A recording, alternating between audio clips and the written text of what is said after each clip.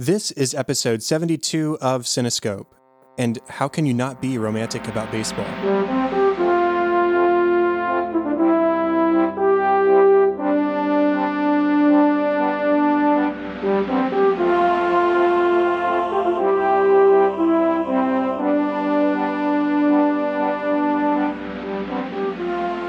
Welcome to Cinescope, where our goal is not to criticize or to assign ratings, but rather to celebrate the movies we love, exploring story, characters, music, and relevance to the world around us.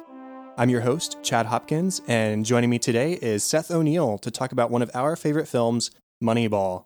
Seth, how are you doing tonight? Doing awesome. Glad to hear. This was sort of a last-minute decision, but this was on my short list of films to talk about, and when you saw it on my short list, you said, hey, Moneyball, let's do that. And I said, sure, let's do that, because I've been wanting to talk about, and more importantly, rewatch this movie for the first time in a long time. Yeah, it's definitely a movie that it's not one that I watch frequently. Like, it's not like whenever I'm looking at my movies that I have, that's one that pops out, but it's one that I do thoroughly enjoy watching just because of how intricate it is and how, we'll talk about later, but just how much of a good quality film it is, especially if you are a fan of baseball. For sure. Before we do get started, though, how about you reintroduce yourself to everybody who may be listening for the first time? Yeah, of course. So my name is Seth O'Neill. Me and Chad are long-time best friends since middle school. And we've grown up together ever since. We are planning to be roommates in the near future, so that means that I'll be probably on more episodes as well. But right now I'm a teacher at Grand Prairie, and I teach middle school math, and that's about it. Yeah, we are planning on moving in together. You're moving into me in June or so. And so, yeah, we've started talking about some potential things coming maybe soon-ish to Cinescope, and you'll be in the know as soon as that happens. But yeah, you might be hearing a little bit more of Seth pretty soon. Woo-woo. Let's go ahead and jump into it. So we are talking about Moneyball. It was released on September 23rd of 2011, was directed by Bennett Miller, who also directed the films The Cruise, Capote, and Foxcatcher. It was written by Steven Zaillian and Aaron Sorkin, and it was based on the book Moneyball, The Art of Winning an Unfair Game by Michael Lewis. The music is composed by Michael Dana, who also composed the scores for Capote, Little Miss Sunshine, Surf's Up, 500 Days of Summer, and Life of Pi, as well as several scores with his brother Jeff Dana, including The Imaginarium of Dr. Parnassus, The Good Dinosaur, Storks, Billy Lynn's Long Halftime Walk, and The Breadwinner. The movie stars Brad Pitt, Jonah Hill, Philip Seymour Hoffman, as well as small roles by Chris Pratt, Stephen Bishop, and Robin Wright. So we've already talked just vaguely about it, but what was your first experience with this film that you remember? I was trying to think back of when it first came out, what if I saw it in the movie theater. I want to say I did. I think I saw it with my brother. But again, I'm not 100% sure. This film was one, again, it's kind of low key, nothing flashy about it, so I can't really picture myself in the theater with it or what my game plan was, but yeah, I mean, I think I saw it in the movie theater with my brother, and I think the main thing that attracted me was because it's a sports film. It had a kind of different twist to it that you wouldn't really see from a sports film, so I was interested in seeing what it was about. Yeah, I don't remember knowing really anything about this movie before I saw it. At the time, this was our sophomore year of college, and I'm pretty sure at least, I saw it with our friend Johnny, because at the time he was working at the movie theater, and so he'd occasionally get us tickets to see movies for free. And so this was one that I think we wanted to go see a movie together, and it might have been getting good reviews or something at the time. And so I said, hey, this is vaguely about baseball. Let's go watch this movie. Let's go watch Moneyball. And it really was sort of a surprise, because it's not a traditional baseball film. This isn't Field of Dreams. This isn't The Sandlot or Rookie of the Year. This is a baseball movie that's largely not really about baseball. And I like that unique twist on it, but at the same time, it still pulls on my baseball heartstrings. Like our opening quote, how can you not be romantic about baseball? And I think even though this doesn't focus on the sport itself, it does a really good job of bringing out those emotions despite that. Yeah, for sure. And I think that what the thing about that cover, I mean, obviously the whole movie revolves around baseball, but it revolves around kind of the background stuff that not many people see in baseball. It revolves around kind of what the manager has to deal with, all the pressures, all the intricacies that they deal with. That as a baseball fan, if you're just there to kind of see the players, you don't really picture what's behind the scenes. You just kind of picture, I love baseball, let's watch baseball, hopefully we win type mindset of a fan, but you don't think about just the small details and the pressure that comes behind the scenes that managers have to deal with every single day. Right. And, I hadn't seen this movie since probably I first got it on Blu-ray back in 2012 or so. And so I remembered it to be a great film, at least I thought it was. And rather than knowing it was a good film because I'd watched it recently. And so, like I said, I was really excited to rewatch. And I think it holds up just as well. Obviously, it's not a super old film, but I enjoyed it as much today as I ever have. So talking about just the movie, as you were saying, this does focus on more of the managerial side of the sport. And just this premise of sort of pitting spending budgets against each other rather than like teams of players against each other. It's so different. It's fascinating. And it's a way to approach baseball that makes sense, but that I would have complained about, but never would have thought of. Does that make sense? Like both of us are from Dallas. We're Rangers fans. And we have seen player after player sort of poached by the Yankees, just like the Oakland A's had in this film. And so we understand the rich teams get the players, but I never would have thought to sort of turn that on its head and instead think statistically rather than trying to spend as much as we can on one good player and then sort of slim pickings on the others. Yeah, and that's what I like about the opening scene is how whenever they show the first game, that's the playoff game where it's Oakland versus the Yankees, instead of just saying Oakland versus or the Oakland Athletics versus New York Yankees, they say 114 million versus 38 million. Mm-hmm. And they kind of, because that's really the focus. The thing about baseball that's so different than any other sport is because they don't have a cap space like other sports do, where they have all the teams have an equal amount of money they can spend. Baseball is a sport where, based off your area of how baseball is treated, how much money you get from all your fans and your fan base depends on how much you can spend on everything. So obviously, like the high market areas like New York, and there's like the Nationals and currently San Francisco and all that stuff. Like, since I'm a big baseball fan, I kind of know the big markets. But like New York has probably the biggest budget, and that's what makes them such a, I think, one of the most hated teams, because they basically just buy off all the good players and they just hope that bringing all the best players of the league will make their team the best, which it works sometimes. It doesn't work all the time. Right. But it's just interesting just to see that the opening scene was focused on the money, which obviously is like kind of that starting point of how baseball has always been focused on the money. Mm-hmm. And, taking away the focus from the sport itself, I think removes one of the barriers from a lot of sports films. Like, I'm not the biggest football fan, and so I don't actively seek out football movies. I think I've seen Remember the Titans once, and it was because we watched it on a band bus. And don't get me wrong, I'd love to revisit that movie and talk about it sometime, but it's just not a genre that I'm hugely a fan of. And likewise, there are lots of people who aren't baseball fans who might think it's a boring sport, who are going to be drawn into this kind of movie because it's not about the sport. It's about the people behind it. And there's a lot of comedy in this movie that I think also caught a lot of people by surprise. Brad Pitt is really funny. Jonah Hill is really funny. There are lots of very hysterical moments, especially in the first half of this movie.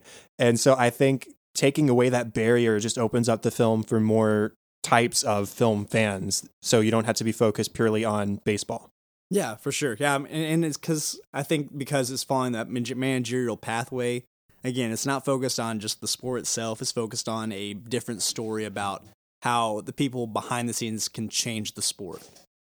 Even though this is a smaller budget sports film, and it's like the budget itself was only $50 million, which is about, I think it's ironic because that's basically what Billy Beane had to work with to form the Oakland A's. And I kind of wonder if that was intentional.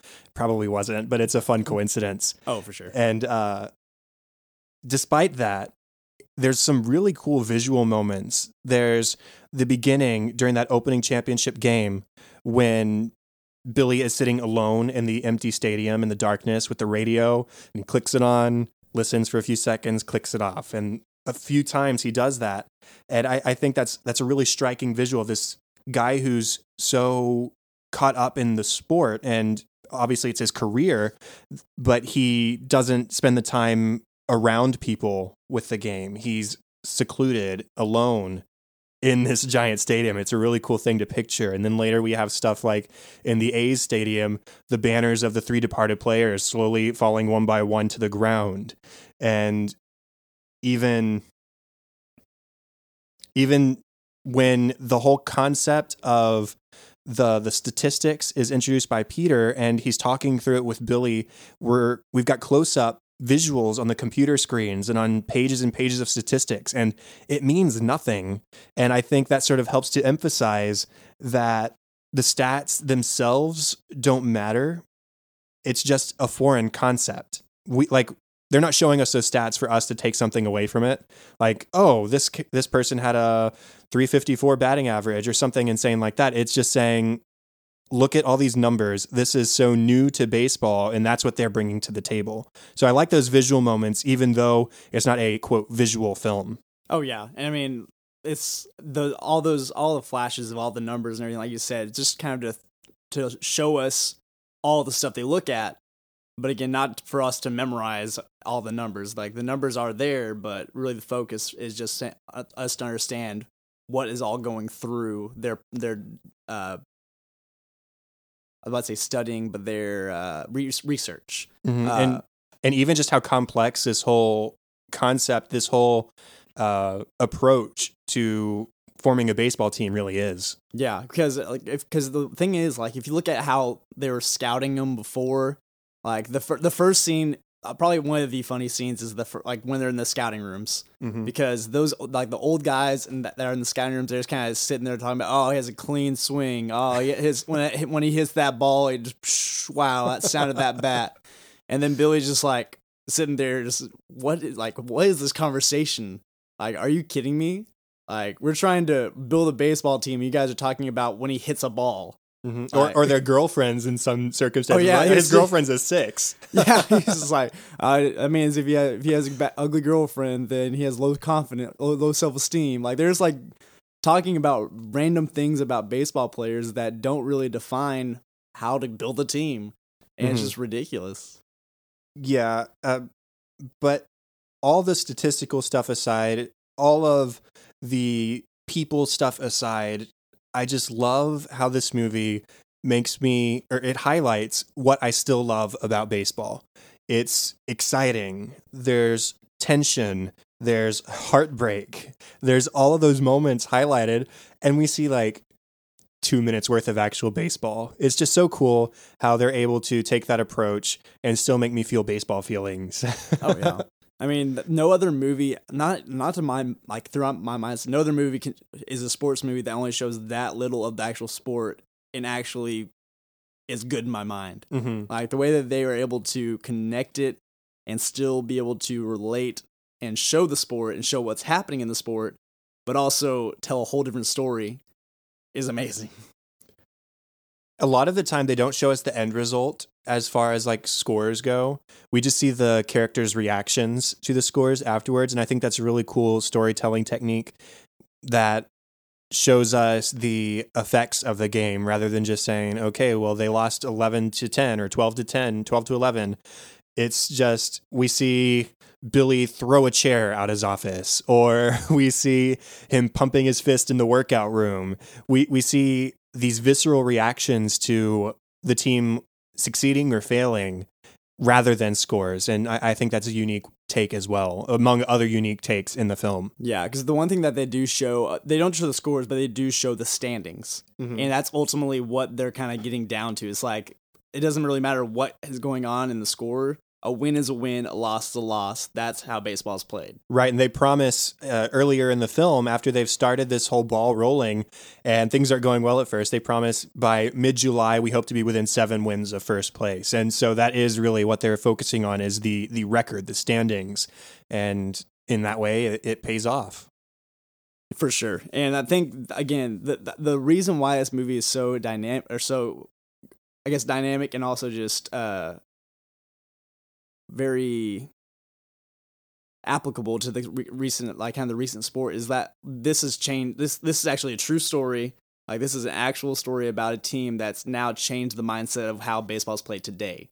Mm-hmm. Like, the fact that, like, the statement of saying a win is a win, a loss is a loss. Me being like a listener to sports radio, a lot of people are saying that now. Like, they're saying, I don't care what the score is. After that game, if we won and it was an ugly win, we still won that game. Mm-hmm. Like, just hearing that and relating it back to this kind of movie, how they kind of had that language, they had that sports language saying, okay, we win, that's good, that's a win. Doesn't matter if it was ugly, because we had even in the movie they showed an ugly win whenever that they were during that streak. Mm-hmm. But I mean, they won, and that was the thing that they remembered. Right. Like, that's the thing that this movie like focused on. And a lot of sports teams have that kind of mantra now. Is like, hey, if we win, if it's ugly, if it's not ugly, we still win. Well, in the closing titles of the film, before the credits roll, we see that the Red Sox won the World Series 2 years later based on the techniques that they developed and championed in this film. So it really is cool to see how, yes, it's a true story, and yes, it has changed the game, at least the background and the foundation of building a team to play the game.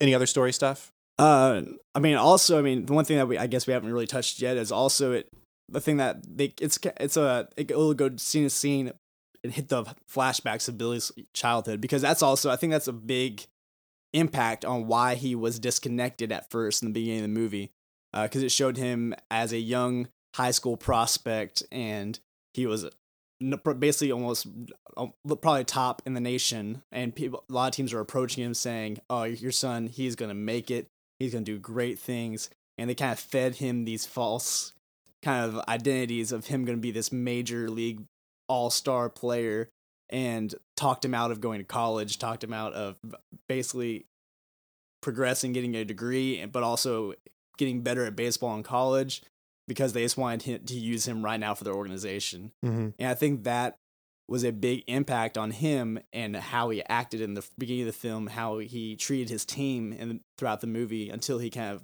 later in the movie he kind of fixes his mindset on what he wants to do. But just the impact of scouts as a child just messed up his whole mindset of the game. It's really his fuel on the fire.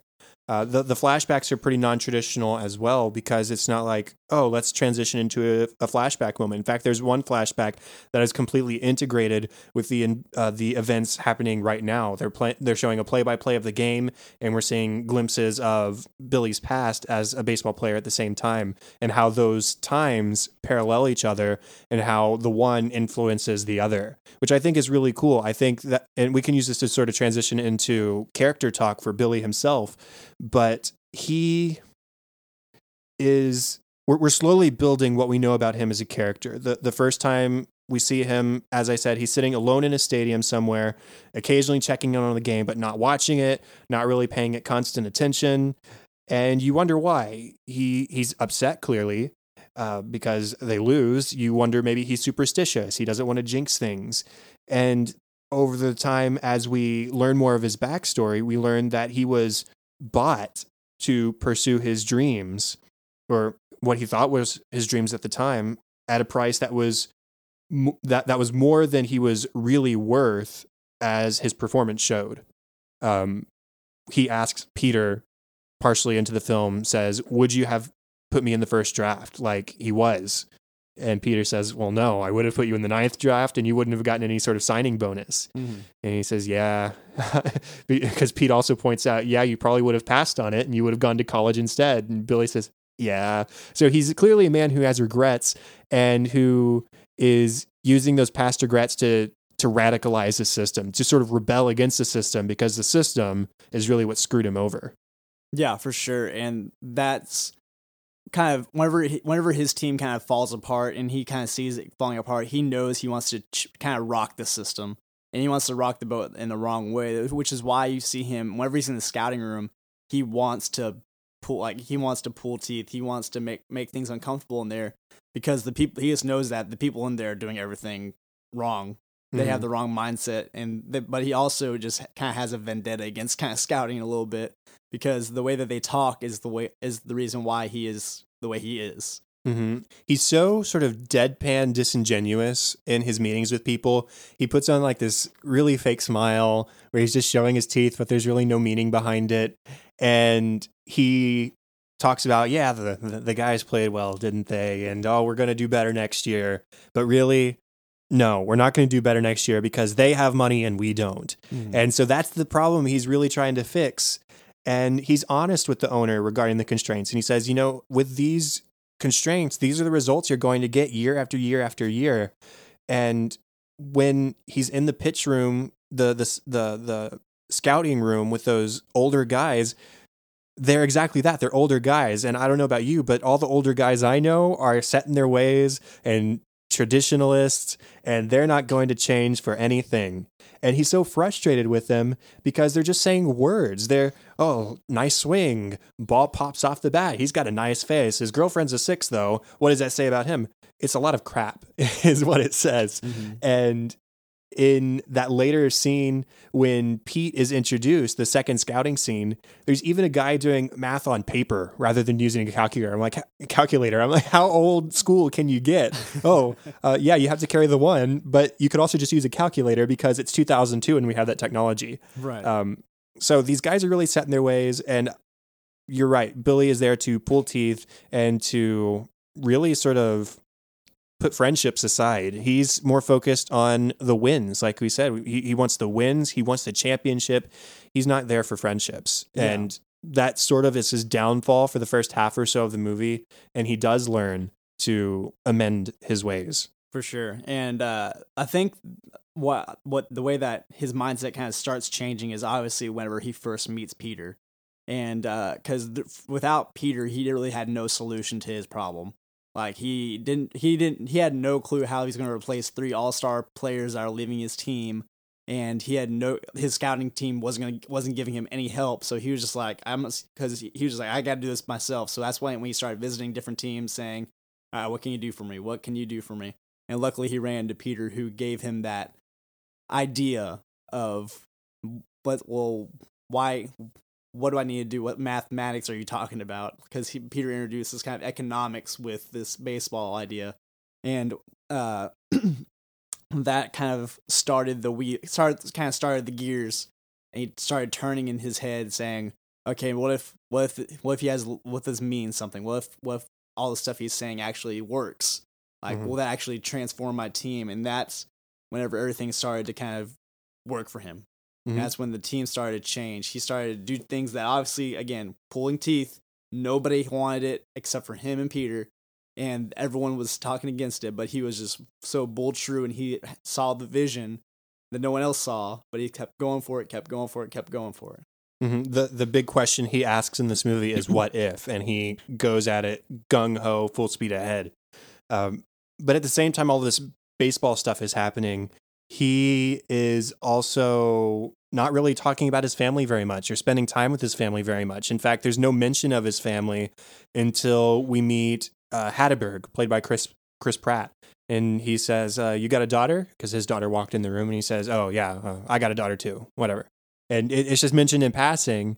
And then we get introduced to the family, and we see he's estranged from his wife. Well, more than estranged, she's divorced and she's remarried, and they're making parenting decisions without him. So he's not really involved with his daughter in the way he should be as a father. And he does get a chance later in the movie to spend time with his daughter. And she sings a song that I think motivates him in some ways, is a parallel to his life in some ways. But I think the implication here is that he's a guy who has taken his work and put it as a priority over his family. And so I think that has some implications at the end of the film that I'll talk about in a minute. But what did you think of his family and his family situation? Yeah, I think you kind of hit the nail on the head with kind of what we were saying. Like the whole first half of the movie, you don't really know anything about the family, and that's because he's put his work first. And I think that's probably, if I was to guess, that might be the reason why he's divorced. Is because he put his work first. He was so engaged with baseball that he probably didn't spend enough time with family, which probably frustrated his family itself. So I think that might have been the root of the problem right there. Or maybe another side of that too, this just occurred to me, was maybe it wasn't that he was so focused on his work. Maybe it was because of his history of failure with his work, both with baseball as a profession and then later as a general manager.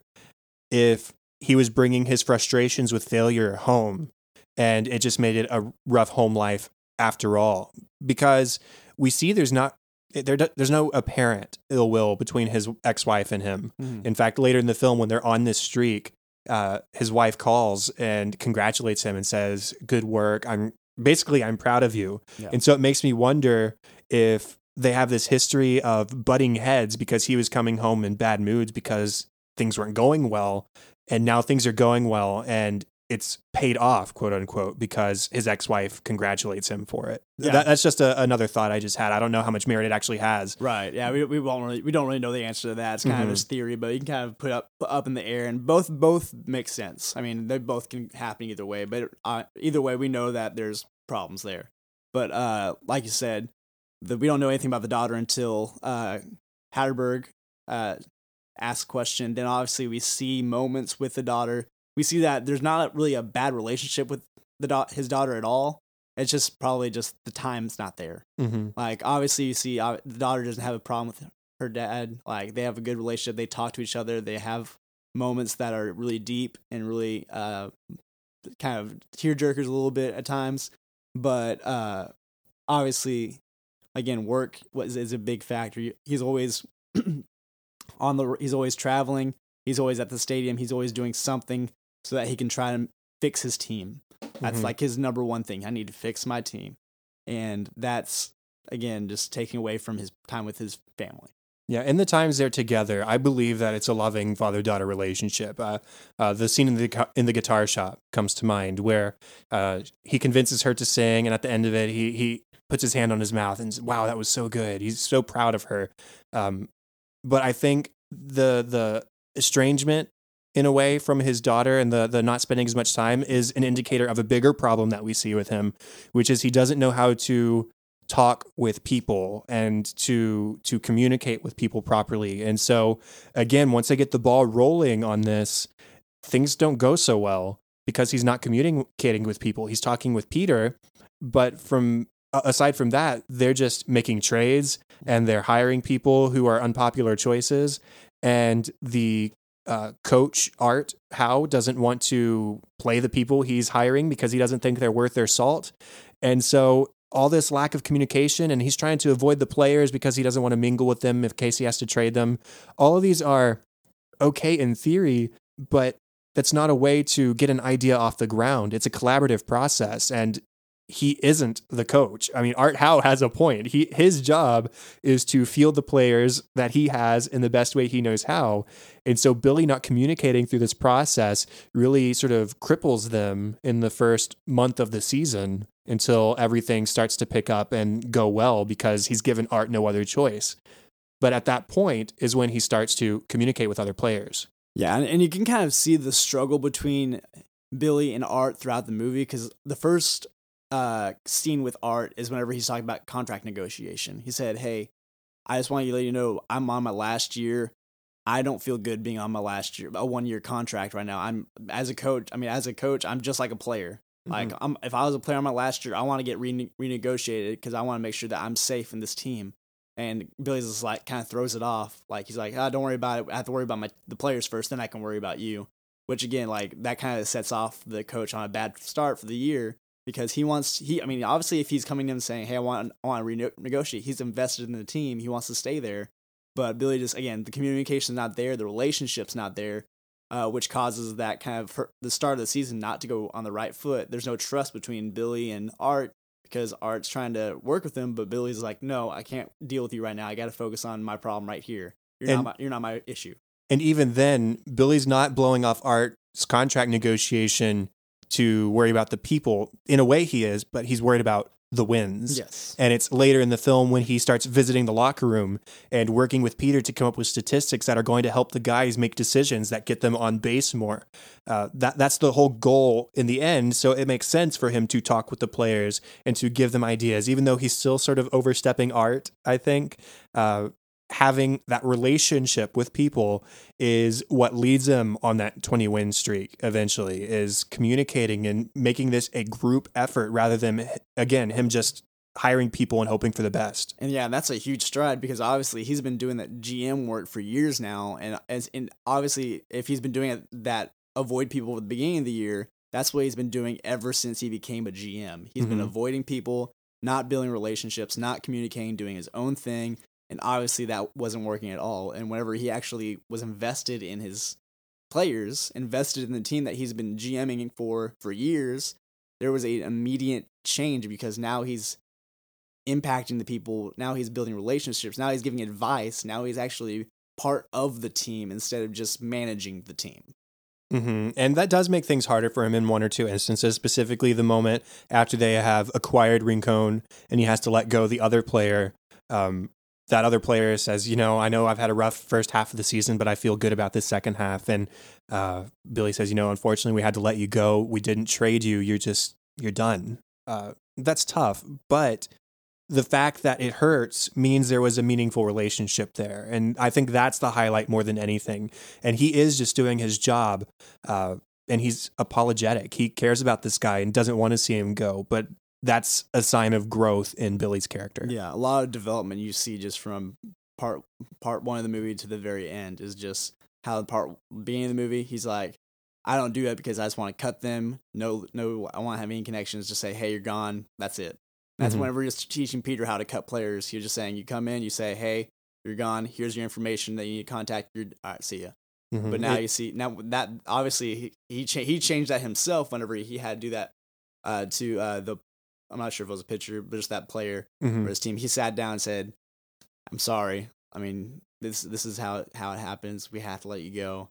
Like and that was a whole different transition of how he communicated it. He actually had emotion into it. Like it was it's just a complete 180 from where he was. And that's just a huge character development throughout just the season. It was apologetic. It wasn't clinical like he started off. Speaking of Peter, I love how sort of gun shy he is at the start of the film when Billy approaches him in the office of the Red Sox. Yes. Yeah. No. Well, no, it wasn't Red Sox. It was I cannot remember the team. Cleveland. Indians? Detroit. No, was it Detroit? Yeah. It was Detroit? Okay. I'm pretty sure it was Detroit. You can correct me on that, listeners, if you so desire. But he poaches basically Peter from Detroit. But before he does, he approaches him in the office and says, hey, what happened in there? Who are you? I don't care about your name. Who are you? Why do these people listen to you? What do you have that's special about you that leads people to listen when you talk and to trust your decisions? And the whole time, Peter's like a deer in the headlights, staring wide-eyed, doesn't really know what Billy wants from him, but he goes along with it, and they build a close relationship. And he is sort of outside baseball this whole time. He's a guy from economics who found a career in baseball and has radical new ideas, especially compared to the guys who've been in baseball all their lives. And I think this movie speaks volumes about how sometimes you do need that outside voice, that outside perspective to come in and, change things around. Yeah, I think honestly his first communication with Peter, he obviously I think he was kind of butthurt a little bit about the deal. So he was kind of like, who are you? What the heck just happened? And then I think whenever he had that conversation with him about what way he thinks, he was like, okay, this dude's a little different. I think the first good feeling he had with Peter was when he called him and said, would you have taken me in the first round? Like, just be real with me. Based off of what you do, would you have taken me? He said, no, I would have taken you in the ninth. And he said, all right. And then he was like, all right, you're coming with me. You're hired. Like, I'm taking you. Like, that is done. Yeah, he wants a guy who's going to be straightforward and honest with him, not one of these scouts who sort of talking BS all the time. Oh, nice swing, nice face, blah, blah, blah. Stuff that doesn't matter. But we see from Peter that he's overzealous. He's eager. And I like that about him. He was asked to bring in, four player? Three players. Yeah, 3 evaluations. And he says, I brought in 47. I mean 51. I don't know why I lied just now. And he's eager. He's doing all this background work. We don't even see a fraction of all the work he's doing. But as we go through the film and Billy and Peter start communicating with the players and start giving them their ideas, Peter has all these detailed statistics about when you swing at balls that come in this area of the strike zone, your average drops by 150. When you swing in this part of the strike zone, you're a lot more successful. And all these kinds of things that people, I think, don't pay as much attention to. He's doing the background work on, putting it into a computer and doing his very best as somebody who isn't as familiar with baseball to help these people out. And I really admire that about his character, how eager he is to help. Yeah, and the thing that I like about whenever he was first introducing his idea that he got from the book that I forgot who the author was for that, basically the math behind baseball book. But the thing that I liked about it is he was just explaining that, I mean, there are big players, they get paid a lot, but the value is in the players that are getting undervalued. The value is the players that people are overlooking, but they get almost the same exact results as those big players are getting monster contracts. He said they're being overlooked because they're a little bit different. Mm-hmm. So he was kind of introducing introducing Billy. I don't know why I just blanked on Billy's name.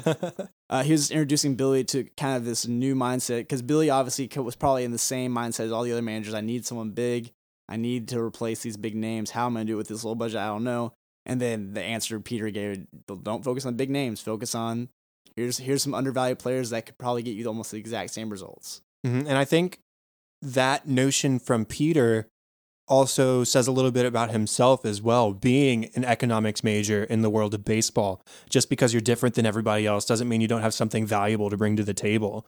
And so despite the fact that he doesn't have a career history in baseball or family history in baseball, doesn't mean his opinions aren't valuable. So there's sort of a little bit of double meaning there. But he does become a little bit more accustomed to the world of baseball through Billy. He helps him to approach players, whether it's to fire them or just to talk to them, and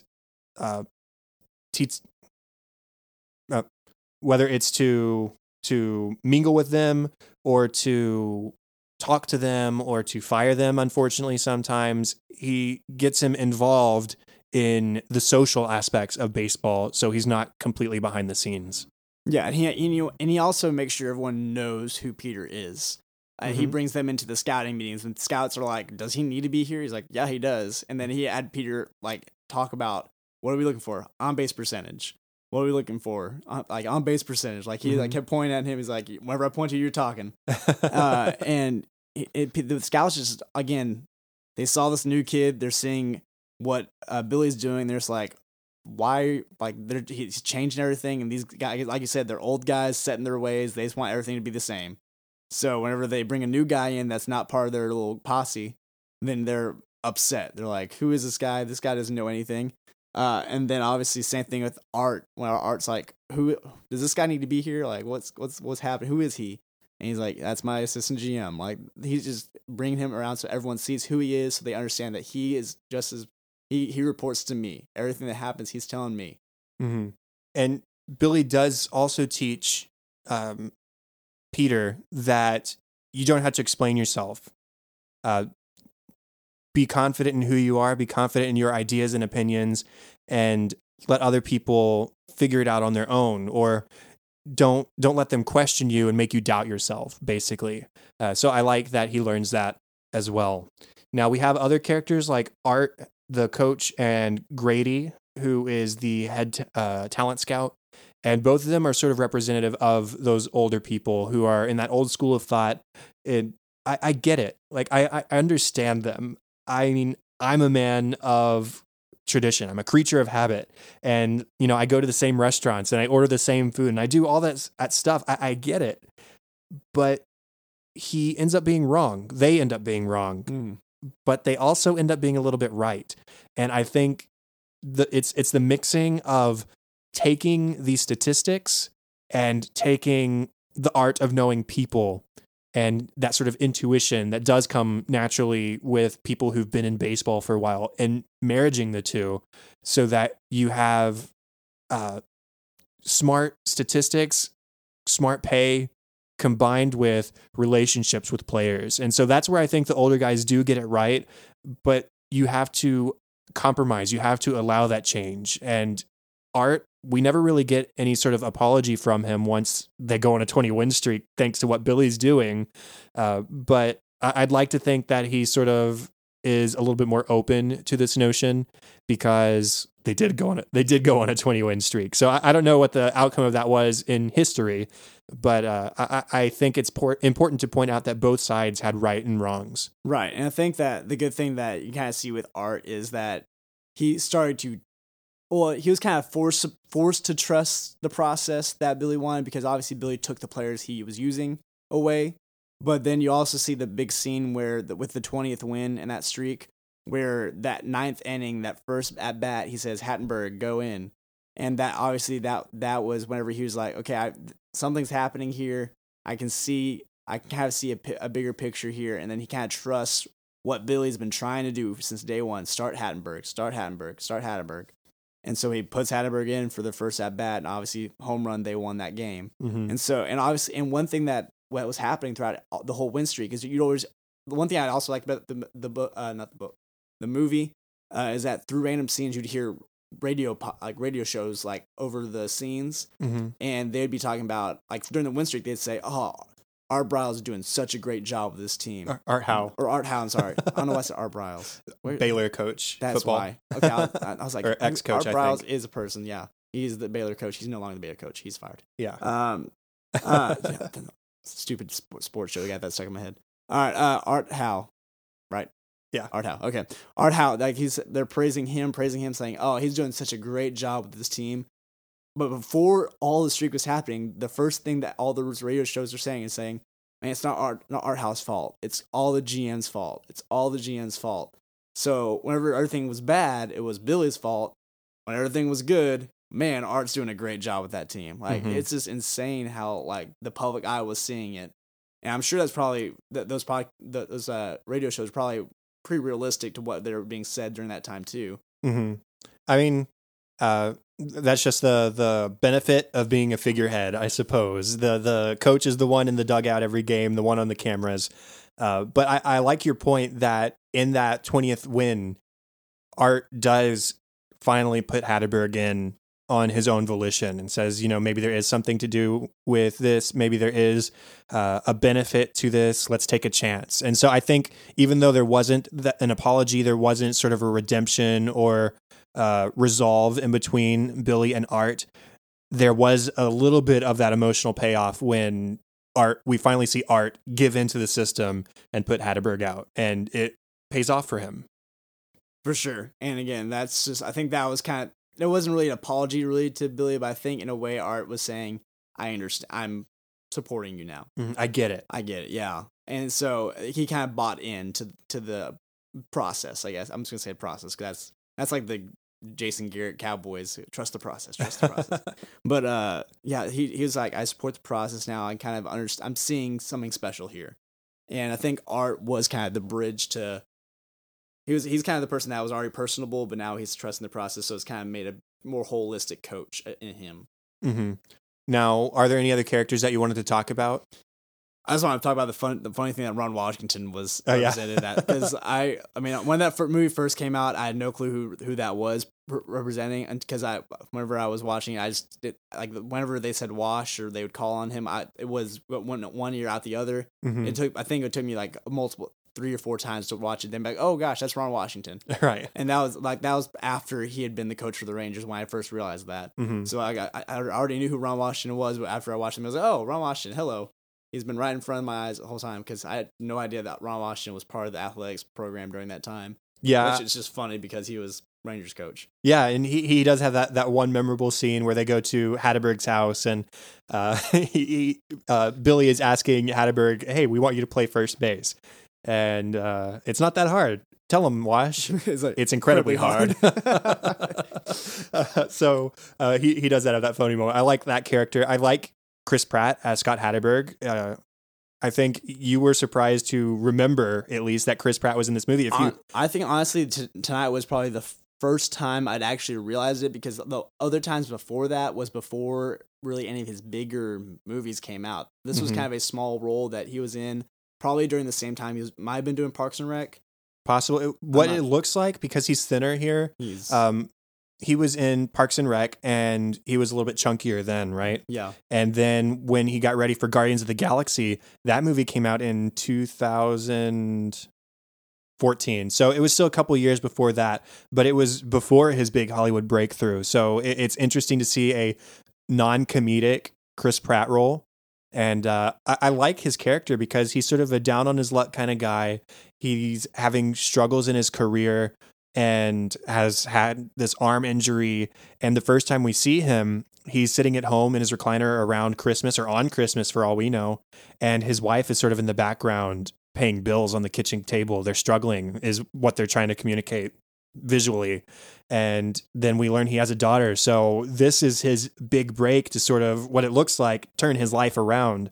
And so seeing this guy get a chance to sort of prove himself and to try something new, I think is something really valuable that Billy and Peter brought to the table, was giving a few people, not just Scott Hatterberg, but a few people the chance to sort of bring their lives back. Yeah, and same thing with, I think it was the pitcher's name was Chad Bradford. Yeah, Chad Bradford, and then there was David Justice, who was an older baseball star who had sort of run out of juice in a lot of ways. And each one of them and what I like about how each of the three that they highlight with those three is each one of them had a different thing that made them unpleasant to the eye for other teams. Chad he threw very, very awkward, which a lot of teams just didn't like the visual of seeing him throw, almost hitting his hand on the ground when he threw a pitch, which is just crazy to see that. And then David Justice obviously he's old.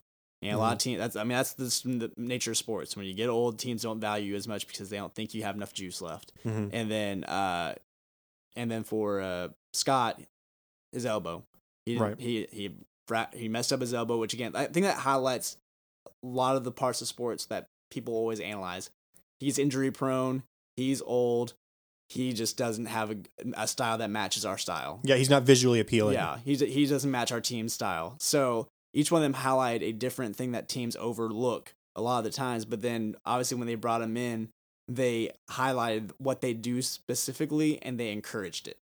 Like they say, you know what, you may not be you might be able to throw. You'll play first base. You're not gonna be the best first baseman, but the reason I want you is because you'll be able to help our team. Like David Justice, he said, you know what, you're old, but I want the reason I got you is I want the old you. I want your wisdom. I want you to be able to lead this team, and I still want you to play baseball. And then obviously for Chad, he told him like, just pitch, do what you're supposed to do. I don't care if you throw weird. You're gonna do what you're gonna do, and you're gonna get results. Yeah, they highlighted what they do best, and they did it. Yeah, everybody has something to bring to the table. Same with Peter. Same with Billy trying something new. That's one of the core messages of the film, I think, is that everybody has some value. Going on, let's go ahead and go to music.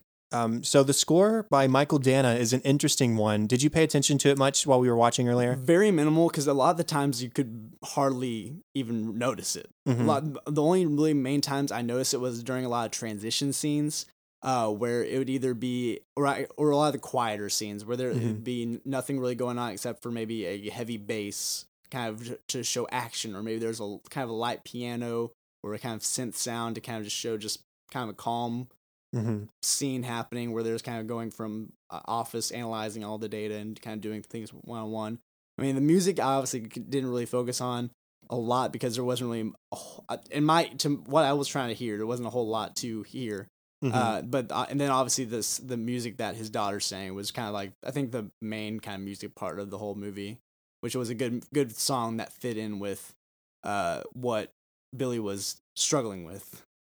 Yeah, I've owned this score for a long time. I think I downloaded it pretty soon after seeing the movie. But it is pretty minimal. There's not like a main theme to speak of as far as the actual score goes.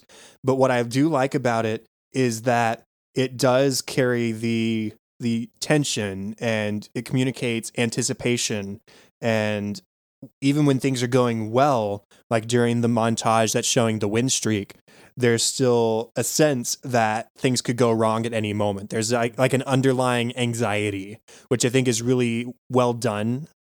And my favorite moment, or one of my favorite moments with the music, is when they win that 20th game.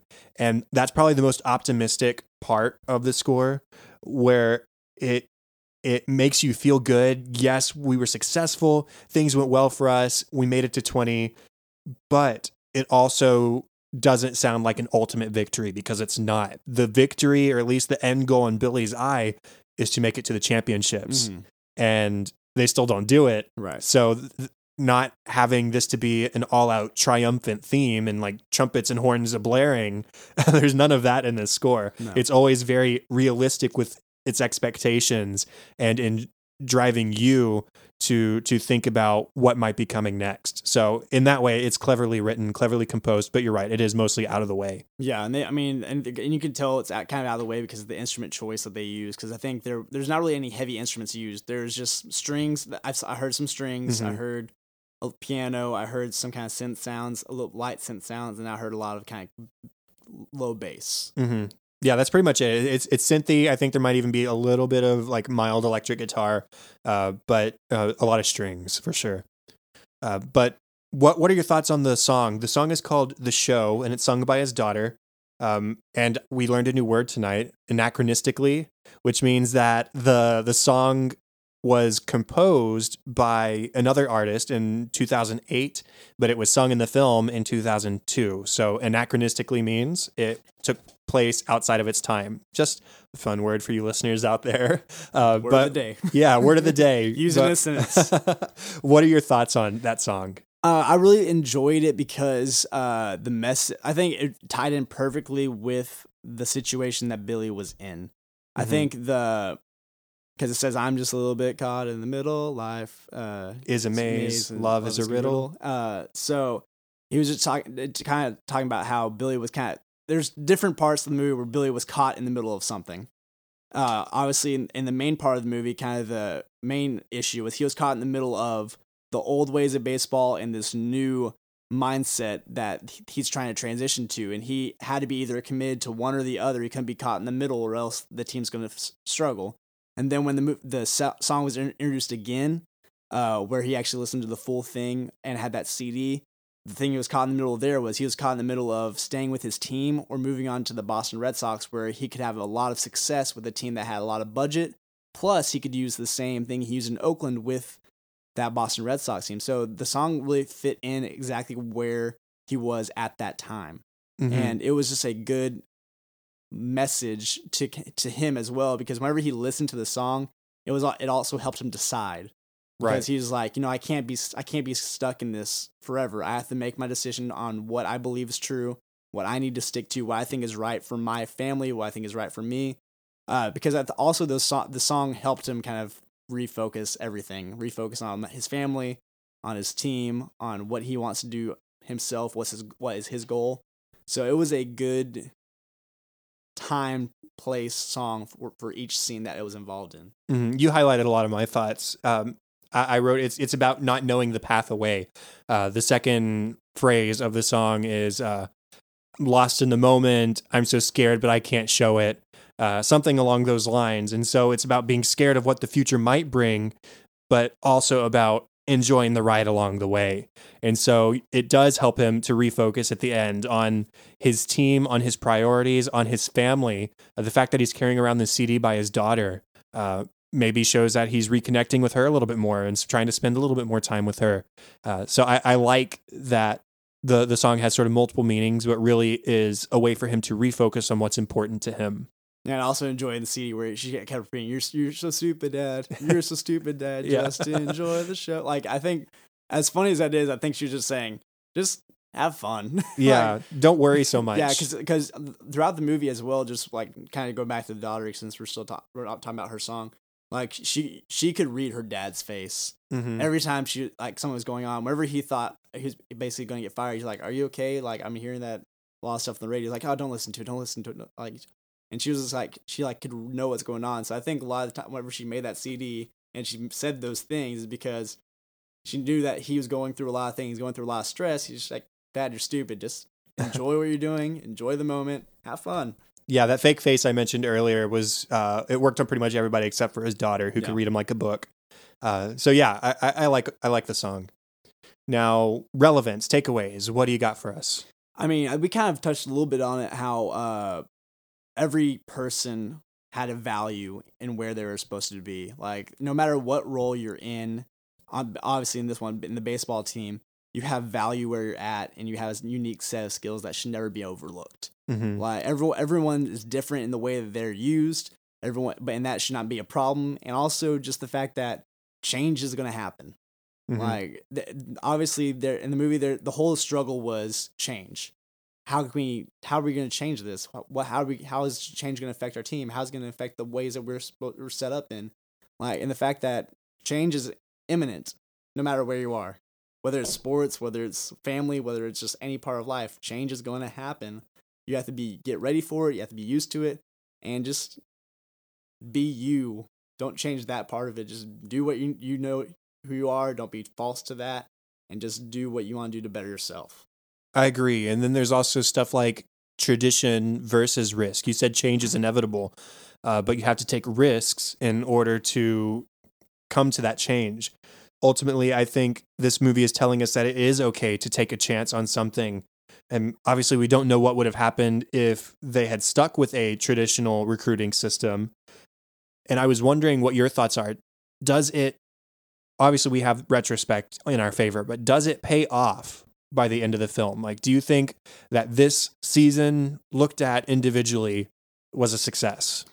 And that's always the movie highlighted that as well, because the one thing that Billy has said a lot was if you don't win that last game, everyone's going to be basically count it off as loss. And you hear it in the radio program there at the end too, where they say, obviously, because they didn't win this was a flawed team, but despite the fact that they won more games and overall did better than the previous season. And the thing is that, they say it on the talk show, but then when he goes to the Boston Red Sox GM, that GM praises him for that. Mm-hmm. And offers him the biggest paycheck a general manager ever has. So it's a lot. I think it's a lot on just perspective. Like, if you're from our perspective, when we watch the movie, we see it as a success. From Billy's perspective, he kind of sees it as a success, and he also kind of sees it as a failure because, again, didn't win what he wanted to win, but at the same time, he got further than I think anyone expected that team to go, losing their three biggest prospects or three biggest players from last season. Mm-hmm. But obviously, the people on the talk show, they're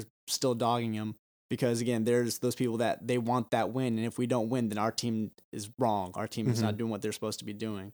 So it's just, I think it's a lot of perspective. But I think overall, yeah, they did something amazing that no one expected that team to do. No one had any hopes for that team because they, again, lost their player. They still don't have any more money. They probably have less money than they did before, but they did something amazing with it.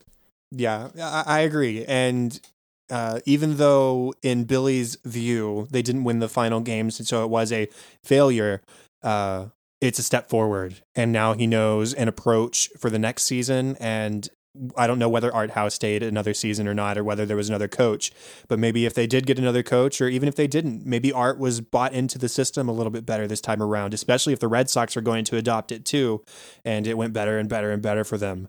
Who knows? But it is a step in the right direction.